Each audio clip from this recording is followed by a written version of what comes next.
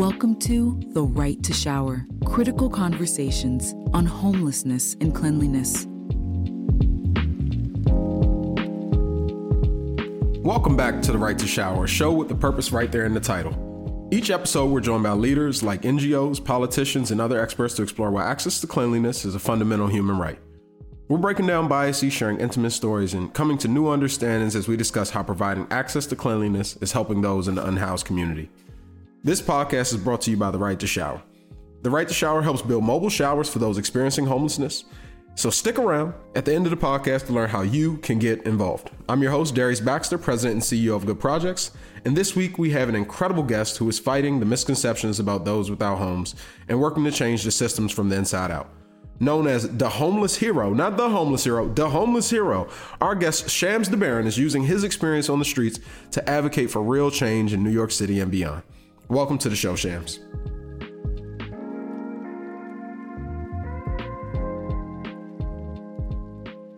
Shams DeBaron, welcome to the podcast, sir. Thank you for inviting me, and thank you for helping to amplify the voices of people who at some point were voiceless. No thanks needed. No thanks needed at all. This is going to be the best episode so far. I already know. So on behalf of our listeners, I thank you, Shams, for blessing us with your time and talent today. I will admit, I don't usually associate with guys from New York. Being a buddy from DC, you know, we call y'all Bama sometimes. But tell us. Yeah, that's right. Before the show, you were telling me a little bit about you grew up in Harlem. Is that true? I grew up in Harlem and the Bronx. I was born mostly and raised in the Bronx during the 70s when New York was flooded with gangs. You know, when you think of like the movie Warriors, I don't know how far back you go, but I grew up in the gang era of the 70s and the crack era of the 80s, you know, so I have a lot of history, one of the pioneers of hip hop culture. And I grew up, I was an academic star in this. Short story is, I grew up in the foster care system since the age of 2. At the age of 10, I started experiencing homelessness. By the age of 12, I was permanently discharged into the streets. And so, you know, while it's not all gloom and doom, but at some point in time, I experienced homelessness as a single parent raising my son, and in the New York shelter system, family shelter system, and as a single adult in my most recent time. Let me get a little bit more information on this, Shams. So you said at 14, you were permanently discharged to the streets. No, actually at 12. You know, I started experiencing homelessness by 10. Not running away or nothing, but just going in the streets, not coming back home and stuff like that, and spending time in the streets. By 12, the group home I was in, they permanently discharged me. At 12 years old, Shams, you found yourself permanently discharged to the streets. For our listeners that may not understand how this happens, right? We take for granted. We assume, okay, somebody that is experiencing homelessness, okay, they fell on bad luck, or maybe they gambled away everything. But here you are, a child experiencing homelessness. What led you to that experience in your life? Well, it was in the group home setting, and this happens with a lot of foster children, a lot of children in foster care. In the group home that I was in, I was like AWOLing and stuff. I would do parties and stuff, and I had returned one day, and they just said, "Hey, go back where you came from." And I'm like, I came from at 12 years old. I guess they assumed because I'd done it so frequently that I actually had a place. But during that time as a child, I was involved in hip hop culture. So I was doing a lot of parties, and I would end up having to break curfew. And their rule was if you break curfew, you couldn't return until the next day. You would have to go get a physical and then return to the group home. So that would happen frequently. But this particular time, you know, we were told that we can't let you back in. And so I stayed in the streets. At that time, I kind of already knew where to go, where not to go. This was during the time when 42nd Street was known as the Deuce, and it wasn't Disneyland. It wasn't like Disneyland as it is today. A lot of danger in the streets then as it is now. Help me understand. So where were your mother and father at this time? Like, here you are, a 12-year-old having to fend for yourself. Well, remember, I grew up in foster care since the age of 2. So I didn't have a relationship like that with my mother and father. although I knew them at some point in time, was reunited with them at some point in time. However, that was the issue. It's like when I would go to my mother's house, she would say, you can't stay here. You can't stay here. And there were times where I might be there for a day or two. And then after that, it would be the uncomfortable feeling to, you got to leave. So, that wasn't really an option. Were you an only child? No, I actually have 10 brothers and sisters, and 3 of us were in foster care together. But my history in foster care is not all gloom and doom, but at some point, the agency wanted to get us adopted. And we fought those efforts to get us out of that home. They broke us up. And when they broke us up, this is as we were entering our teens, or, my older brother was, it destabilized us in many ways. By us being so young, they took myself and my younger brother and placed us in a group home. Although the only other alternative for us at that age would have been to put us in an orphanage. And they felt like the lesser of two evils would be the group home. The group home was really a place for older kids. So we weren't really supposed to be there, but at our age, it was difficult for them to place us in a foster home. And so it was a difficult adjustment period in that group home setting because I was used to a family setting. And that's one of the reasons why I would go into the streets, and I never really talk about this history. So it's kind of emotional as I'm talking about it. Give me a minute. And take as much time as you need, Shams. I'm trying to just understand here. So you have 10 brothers and sisters, 3 of which have been placed into foster care. So were your other 7 siblings staying with your parents or staying with your mother? No, 2 of them were adopted prior to us entering foster care. And some of the other ones were staying with my mother, but they were the younger ones coming as we were growing up. I guess, for me, I've seen so many families like that, but the fact that we were in foster care sort of drew a difference. And kids that, grew up in a poor environment, kids that were poor were glad that they were not us because we were extra poor.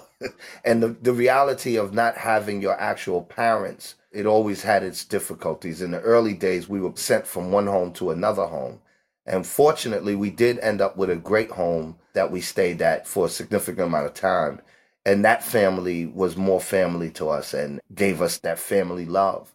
But when the agency decided to break us up and they decided to get us adopted, they totally took that away from us. And that was like difficult at times. I can only imagine as a 12-year-old, you're in the foster care system while also dealing with the trauma of knowing some of your siblings are with your mother, but you have this mother, from what you're sharing with me, that is rejecting you in certain ways. So you're dealing with sort of the psychological trauma of being rejected by a parent.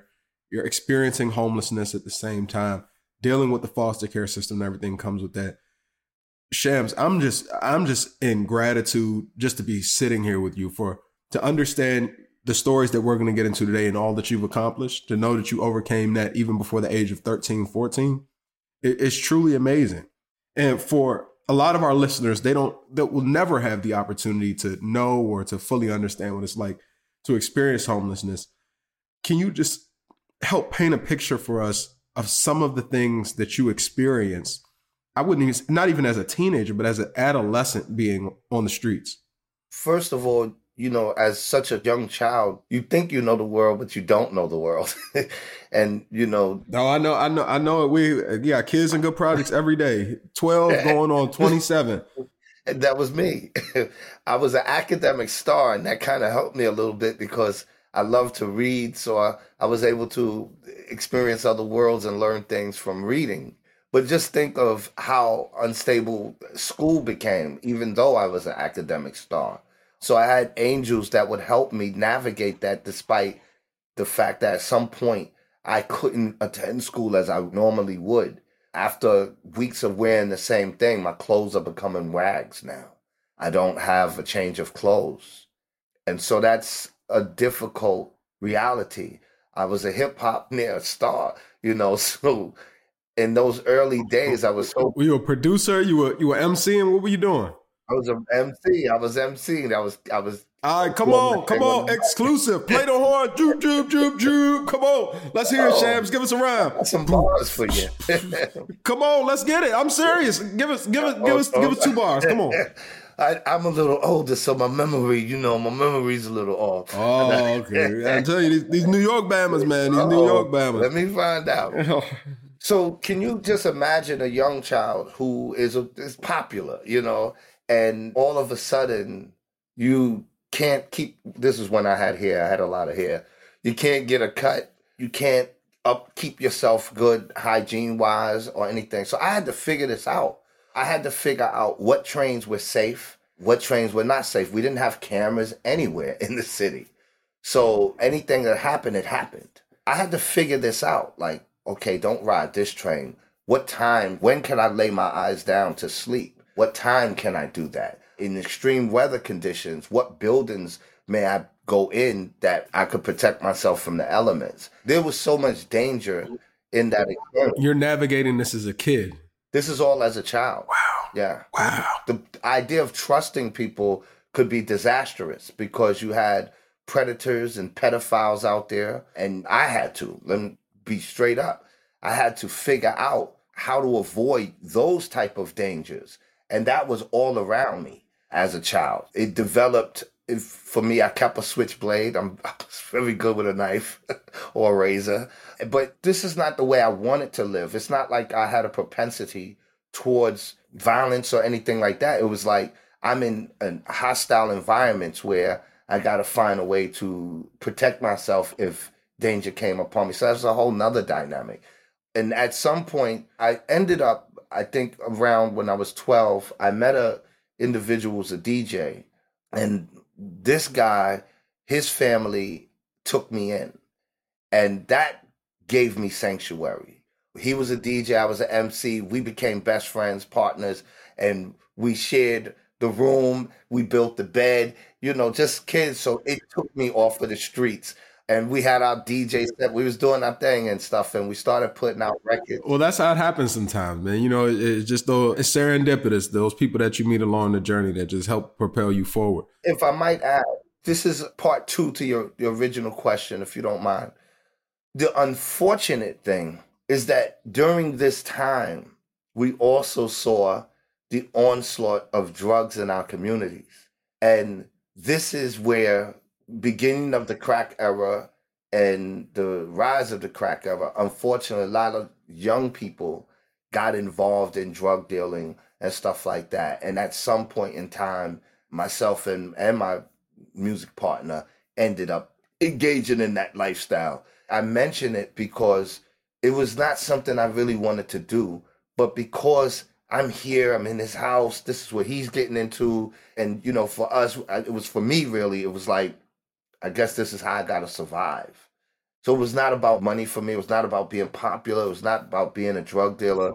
It was like, this is how I got to eat. I got to fend for myself. I really don't have no one to provide for me. I got to provide for myself.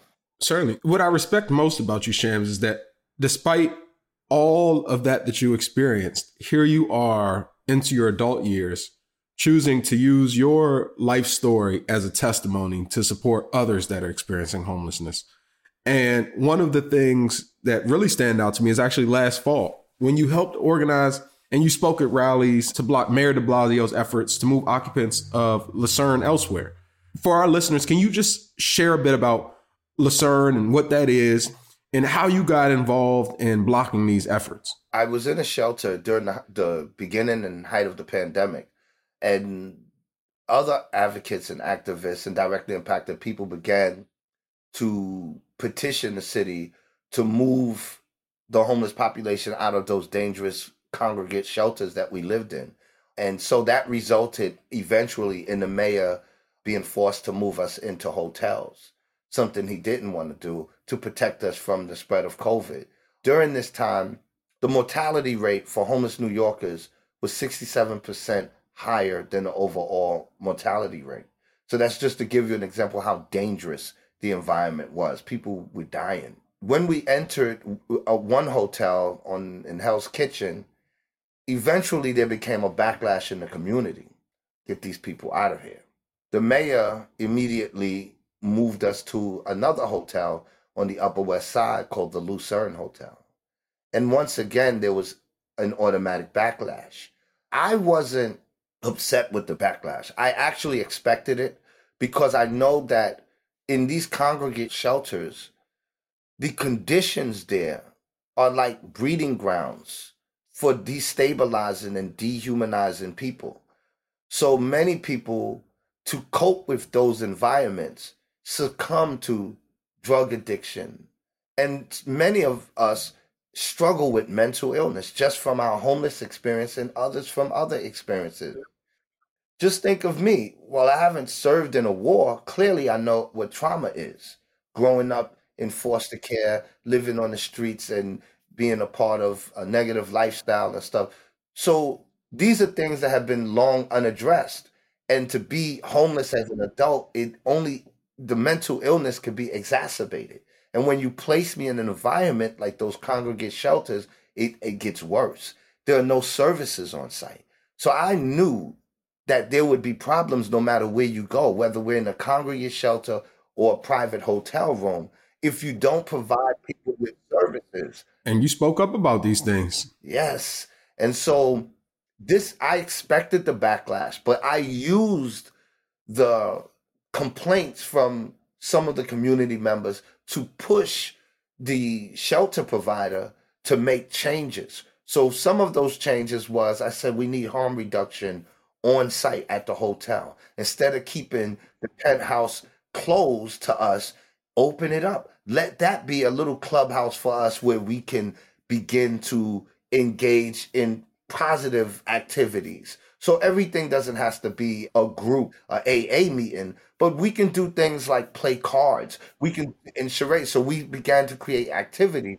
And the thing that the city misses a lot of times is how to properly engage communities when you're placing a shelter or a homeless population in that community. So we were fortunate because while there were some complaints, a group of ladies, I call them radical ladies, showed up at the Lucerne with their kids in tow and began painting streets and saying, we welcome you. They were called Upper West Side Open Hearts Initiative. Now they call Open Hearts Initiative. And I formed a partnership with them and helped to get them to come into the building and work directly with us.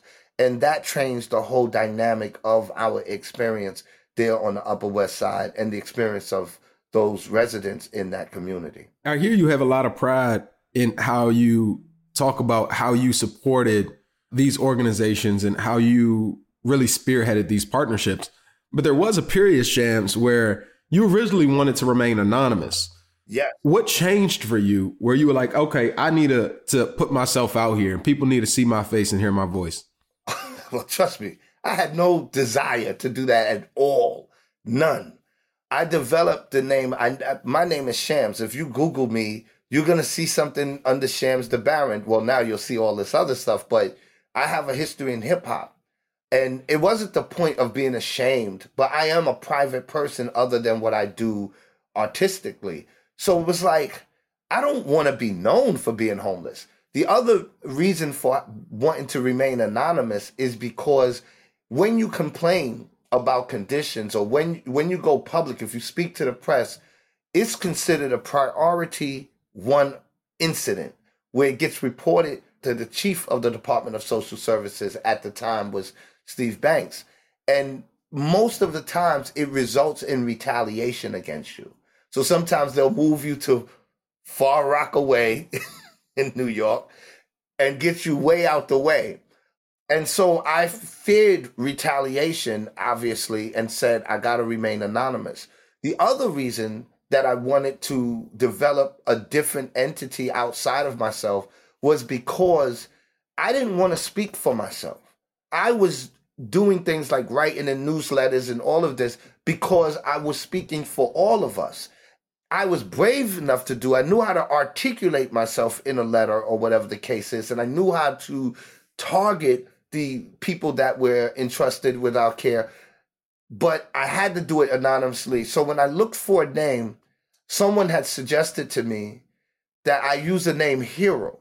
And at first I was like, Hero, now that's too much. You know, I'm not no hero, And when I went home and I thought about a book by Joseph Campbell called Hero with a Thousand Faces. And from that book, being a storyteller, there's this thing called the hero's journey.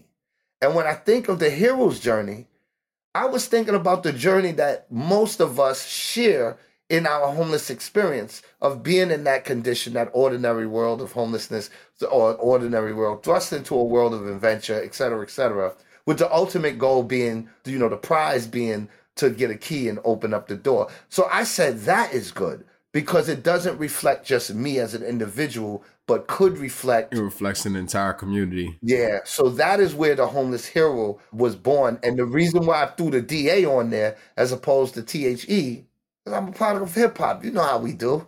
I had to throw a little twist. It's the product of the culture, man. You're a product of the culture. All right. So we're going to turn the pages just a little bit, Shams. So I want to talk a little bit about some common biases about those without shelter. Maybe have you addressed the reality of living on the streets?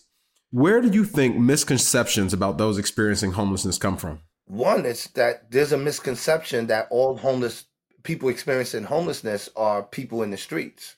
There's a misconception that the cause of homelessness is drug addiction, or the cause of homelessness is mental illness. And the reality is that, that's not a reality. The reality is that really homelessness is because we have an affordability crisis throughout the United States.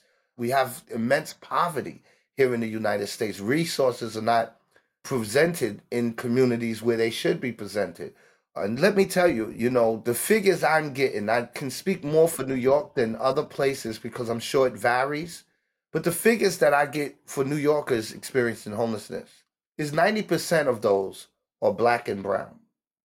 So there, in my opinion, is a racial element that we don't often talk about. But the racial inequities that we as Black and brown people suffer in comparison to other groups is real. And when you go back in history and you look at things like our slave experience, and you bring that up to Reconstruction and the policies that were in place and the rollback of those promises that Lincoln made and the development of slave codes.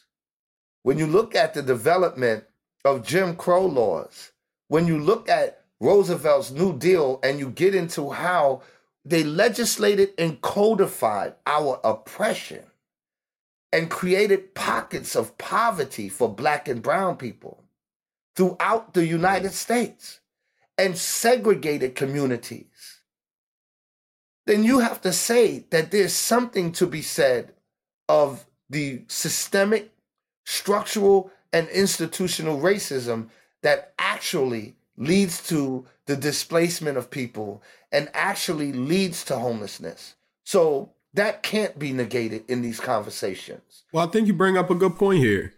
From your own experience, what are some stereotypes that you've seen firsthand that aren't true when we think about those that are experiencing homelessness? Well, a stereotype is that, and I'll tell you what the previous mayor, Bill de Blasio, said.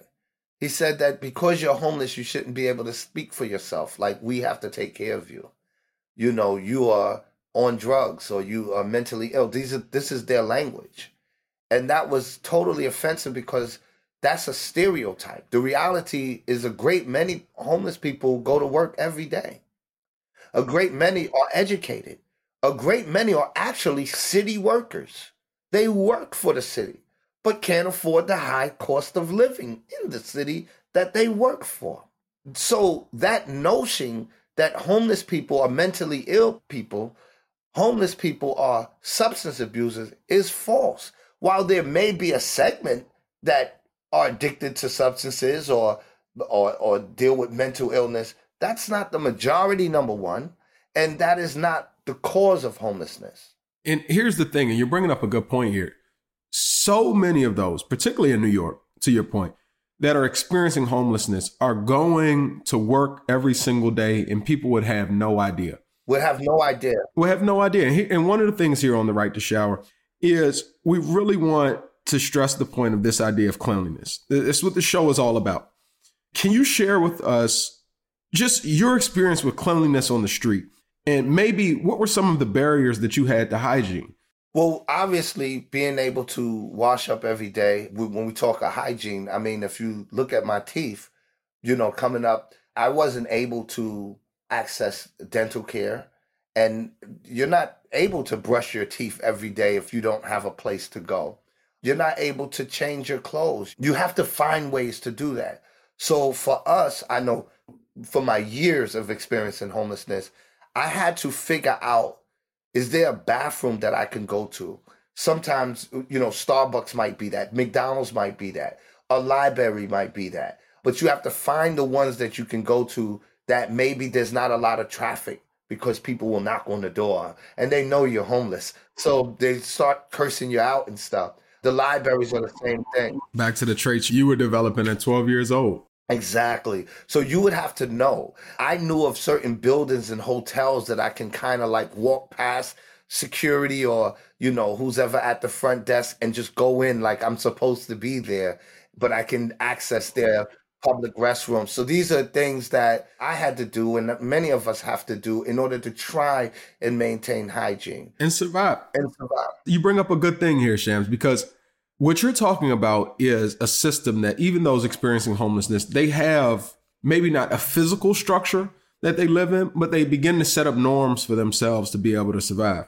And this is important because when we think about those experiencing homelessness, we don't assume sort of all of these different intricacies that are happening in their lives. Can you just debunk for us just a little bit this idea that because you don't have a home, that you should just be able to move if someone doesn't want you in their neighborhood? You've spoken before about this compounding trauma, not only being homeless, but then being displaced time and time again.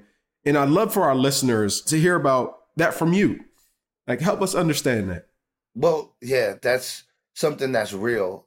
Remember, I said as a child, what I had to do was figure out where are the safe places that I can go to.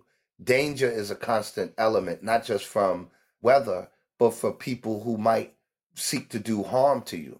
So as a child, I had to figure out what neighborhoods I can go in, what neighborhoods I could not go in. If I was going to lay my head down to sleep, could I get 8 hours? Would it be 5 hours or 4 hours? And if I'm going to sleep, how deep of a sleep could I get into? So sometimes when we're searching for this safe space where we find our security, that's a real thing for us. Whether we have a lot of possessions or a little bit of possessions, anything that you have with you is of value. With me, I kept a knapsack and I used it as a pillow. And I used it to carry my most prized possessions. I would have to tie it to a bench just to make sure that if I fell into a deep sleep, no one took it from me.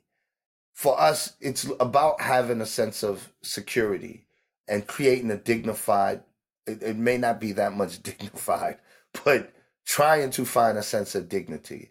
And that contrasts with what we see in these large congregate shelters or in these congregate shelters, and the experience that we have, not just the physical structure of it, but the experience of being under those type of rules and the way they administer the services, which are inhumane. It strips a person's dignity. Yeah. So just quickly, when I went into the streets, leaving the shelter, I was trying to get back the dignity that was lost. I was trying to find a way to restabilize myself because I knew how to do it as a child. But as an adult, in trying to trust the system and do something different, I thought that I would be getting help. It was disastrous for me. So things got worse for me. And it got to the point where I was contemplating suicide.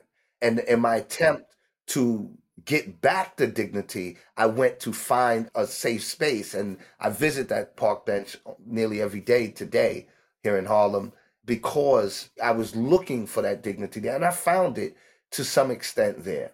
The only remedy for that has been the work that I do, number one, my experience at the Lucerne, number two, and now that I have my housing, I'm able to restore a lot of what was lost. Well, Shams, you may have not known this, or you may have just been giving us a shameless plug, but this is one of the reasons why at the Right to Shower, one of our products is called Dignity. For these reasons, because understanding just the sheer importance of that, especially not just for those experiencing homelessness, but for anybody. Dignity is just so important. It's our lifeblood, our fuel that gets us up in the morning and makes sure that we can sleep peacefully at night. But for those of us that aren't experiencing homelessness on a day-to-day basis, when we think about shelters and those that are going in and out of shelters, we think of them as these safe places, right? We have people that are on the streets, and then there's this physical structure that they can go into. And some might say that a shelter is good enough. It's the solution. It helps people. They're not on the streets. They're not in the cold. But for those without homes, that's a very different experience. Can you maybe talk to us a little bit about the reality of what it is living in these shelters? Just give us a little bit more about the conditions being there. Well, I call the shelters, and I've been in quite a few here in New York City, most of them for single adults. Let me just make a distinction. There's family shelters, which are different, sort of different. And usually in a family shelter, you're giving your own room or a dwelling that you can basically have a sense of privacy in. So there's a difference. Residential treatment facilities are different. We're not talking about that. And MICA shelters are different. We're not talking about that. The distinction with New York City with the rest of the country is that New York City has a right to shelter law. So every New Yorker has a right to be sheltered. You can't turn them away. So we're seeing now that while there may be a decrease in people in the families, particularly due to entering the shelter city, particularly due to the eviction moratorium that we had, we're seeing an increase, which is going to change now that that is lifted. But we've seen an increase in the single adult shelter population or adult shelter population. The problem is when those shelters are congregate shelters, what they do is they warehouse human beings in these barrack-style settings, especially during COVID. These are extremely dangerous environments. I call them congregate death traps. So in my experience, I've witnessed rapes, robberies, I've witnessed a lot of violence. They're hostile environments. You're putting different people together without providing services for those that are there on site. So if you have a person that is being paroled from prison to a shelter that has people that are struggling with drug addiction and mental illness, that's destabilizing for the person that's trying to re-enter society and do good. Never had a chance at success. Never had a chance. You're taking someone with me who may have childhood trauma, etc., and you're putting me in a place with other people with different traumas and things. You don't know how that might trigger me and disorient me to where I am further placed in a position where I cannot be productive in society. And you tell me to get out every morning and just go walk until it's time to come back in. Walk until your feet hurt, then come back. Well, Shams, I want our listeners to know this isn't the first time that you spoke up about these things. I saw in a recent interview where you said the city is providing, quote, Band-Aid solutions. Yes. Now, can you share with us, we know about shelters, but what are some of these other solutions that you're seeing and why aren't they working? You've been a critic of these. Well, first and foremost, I think that, and there's that racial element again. I think because it's black and brown people, it's like, man, who cares? What we saw, and we have to connect the dots, and I'll do it really quick. Under many administrations, we saw that there was this big push to develop real estate, primarily beginning with Koch. And to do that, when you looked at the 70s, the early 70s, we said the Bronx was burning. After the riots, it's real deep, but just bear with me for a second. After the riots, there was a policy instituted or suggested by a corporation called the Rand Corporation. And they told the governor and the city, you should institute a policy of benign neglect. And benign neglect means divest from those communities. Take the money out. They did that. And it led to white flight. And our neighborhoods, with the influx of heroin and cocaine, destabilized our neighborhoods. You saw abandoned buildings, broken down buildings, tremendous deep poverty. And I'm talking in particular New York City, but it can be seen throughout the United States in our communities. So when Jimmy Carter came and he said, bear with me, this is a wasteland land in the South Bronx. The government began to put money back in. So people took advantage of housing programs and different things that were urban renewal related. So in those days, there were also under Mayor Koch policies that favored landlords. And these landlords would come into the community and do different things that didn't really benefit us. And as time passed, it got worse because someone said, wait a minute, we got more people coming into the city. Why don't we go back into the South Bronx, go back into Harlem, go back into Bed-Stuy? We'll call those empowerment zones, bring big business there. They'll have Victoria's Secret, Starbucks, and we'll make it attractive to others. And we'll do tours throughout Harlem to let white people know Harlem is safe. So now we have gentrification. So during Giuliani's administration, we saw quality of life becoming a centerpiece of his policies, his broken windows initiatives. So if you're homeless, you're going to jail. If you're squeezy, if you're asking for money on the streets, you're going to jail. And that and other things had led to a mass incarceration cycle. It led to further development of the prison industrial complex. But now we have de Blasio, 8 years, the Democrat. He's not like Giuliani. De Blasio comes, he sells out all of the communities. They got 421A. He sells it out to big real estate. Big real estate comes in. And let's take a pause here for a second, though, because I do want to just dive a little bit deeper, particularly into what you're sharing around sort of as this housing is being developed, because we're seeing issues related to this still happen today. And particularly when we talk about the biases that keep property managers from providing housing for those experiencing homelessness that have vouchers, right? All this money flowing into the city, but we're still seeing, although people say, okay, I can pay, I can live here, I have this government subsidy, we have property managers still saying, no, I don't want somebody in my building that's experiencing homelessness. Well, there are biases, but a lot of that is perpetuated by the miseducation that comes from the media, of course, but also city administrators. They're not educating property managers on what homelessness really is. You got to look at the fact that they do dehumanize us. They do reduce us to less than human beings. So if a property manager is getting this information or this perception, of course they're going to have biases. Of course they're going to be reluctant. But there's another side of the story that is not often talked about. Yes, there are racist landlord property owners who will not let rent to Black and brown people. That's been since the beginning of time. There are those who discriminate against people with criminal records. There are people, they discriminate against members of the LGBTQ community. There are a lot of discrimination that goes on with property managers.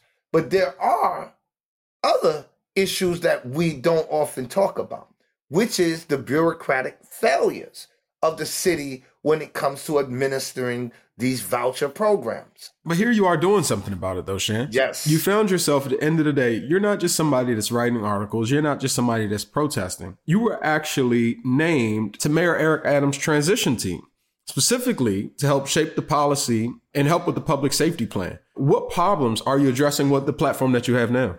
First of all, my primary focus is to get homeless New Yorkers housed. I answer to homeless New Yorkers, not just homeless New Yorkers, homeless people. That's my focus. Being a part of the transition team was a unique thing because one of the things that I asked for in the very beginning was a seat at the table, voice in the discussion, and hand in the decision making. So this has been offered to me and some of us, and I'm trying to open it up for all of us experiencing homelessness to give a voice and a seat to those who are like me in this experience. The mayor and his transition people invited me to that table. With the public policy, they consulted with me before as they were shaping it to see what my views were. And they were clear on, we don't feel comfortable doing this without getting your feedback, without seeing what you think of it. And they put in a lot of the suggestions that I made. Is it everything that I wanted? No, not necessarily. Never is. Never is, But I understand that he has to answer as the mayor of the city to different viewpoints and different demographics. The fact that I'm there is a big step for us because the previous mayor would not allow that. And it's a testament to those going through any struggle, whether it's experiencing homelessness or any level of trauma that somebody might be going through, just to continue to be able to push forward and advocate for yourself and others will often find yourselves put in position of authority. No one pays me. I'm not funded. I don't have a GoFundMe, unless you consider my public assistance benefit funding. Well, at the end of the day, I respect that more than anything, Shams. It's the true definition of a public servant, and you're doing that. For other officials, we talk about Mayor Eric Adams and the responsibilities that he has, but there are people, and some of our listeners actually, that find themselves in positions of authority, whether public or private. What do they need to be doing? We are in a mess throughout the United States. And we have to understand that we are facing a major crisis of homelessness. As much as I talk about the racial disparities, we have to understand that this is affecting all types of people for all types of reasons. But homelessness is homelessness. And it should be a human right. We should all be given the ability to have a home. So we have to look at it as a crisis in the same way we respond to crises, if I said that correct. We have to respond to this crisis of homelessness. And we have to allocate the resources that would bring people out of poverty and allow them to access homes. So one of the things that we're pushing for is a universal voucher that would be offered to anyone whose income doesn't meet a real livable level. We want people to live with dignity. There are people in homes, but they face housing insecurity. They're one paycheck away from being homeless. And these people have to choose sometimes between daycare and leaving their child home by themselves. They have to choose between putting away from college or saying, no, you got to go out and get a job.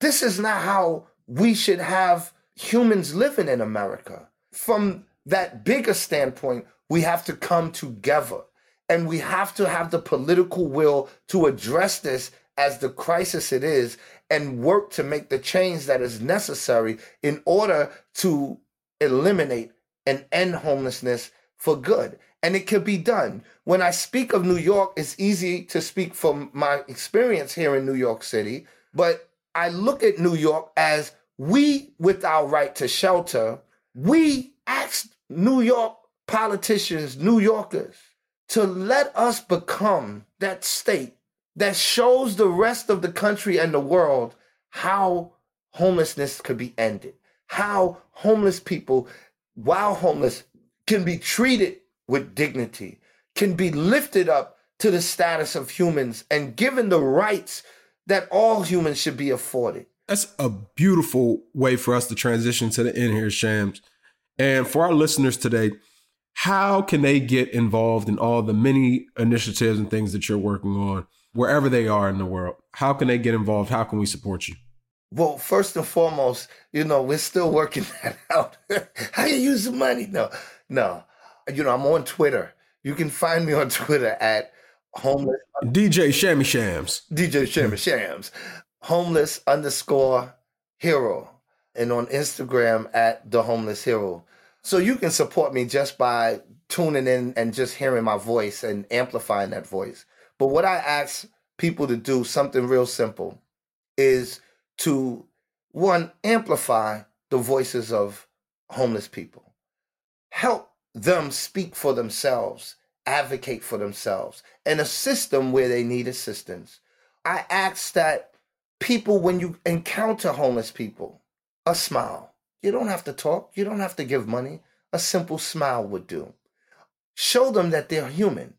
And if you have homelessness in your communities, begin to reach out to whether it's your elected officials or it's organizations that are addressing it. Support those organizations. There are plenty of organizations that are invested in helping homeless populations. I work with everybody in the city and they help me to be able to do the things that I'm doing, from Urban Justice to Coalition for the Homeless to Vocal New York, which I'm a proud homeless union leader of. And there's so many, when I make those calls and say, hey, I need a favor, I need you to, address this, they do it. There are religious organizations, interfaith religious organizations who help me, help us. And I would ask to do that. There are students I talk to, young kids who are saying, what can we do? I say, why don't you partner with a church? And in a safe way, why don't you do care packages for the homeless and give them to outreach workers and people that can go? There are simple things that we could do, as Open Hearts Initiative has shown on the Upper West Side and now throughout the city. Simple things like free stores that they do that invite homeless people to come and get not just donated goods, but bought goods. Well, I encourage all of our listeners to follow you on your social media platforms. Again, it's homeless_hero on Twitter and The Homeless Hero on Instagram, because there's no shortage of ideas from Shams, which is one of the reasons why we see him highlighted on so many different publications and participating in so many different policy platforms in the city of New York. I got some bars for you. You got some bars where this is perfect timing, Shams, because in closing here, we always try to leave our listeners with a little bit of an affirmation. Shams, drop those bars to close us out today. It's short. This is my testimony, aka confession. Life fully lived is a life full of lessons now. I ain't no snitch.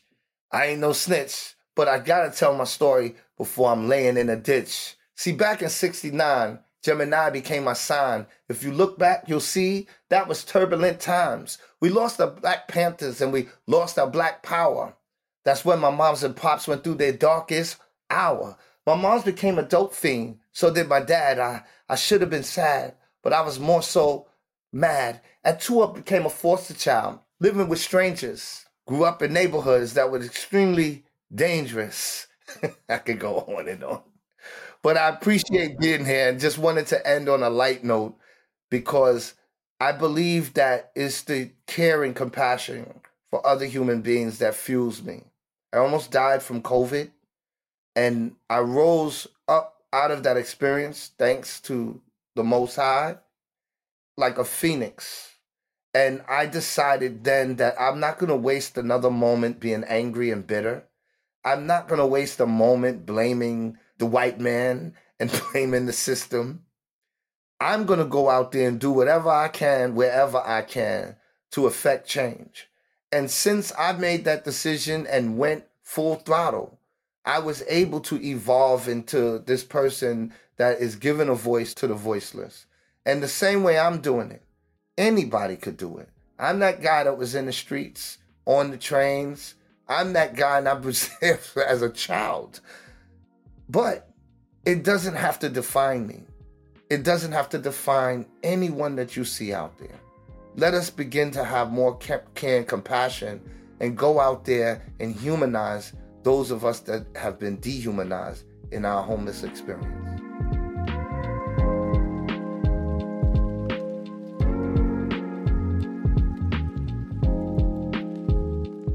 Thanks so much for joining us today and listening to The Right to Shower.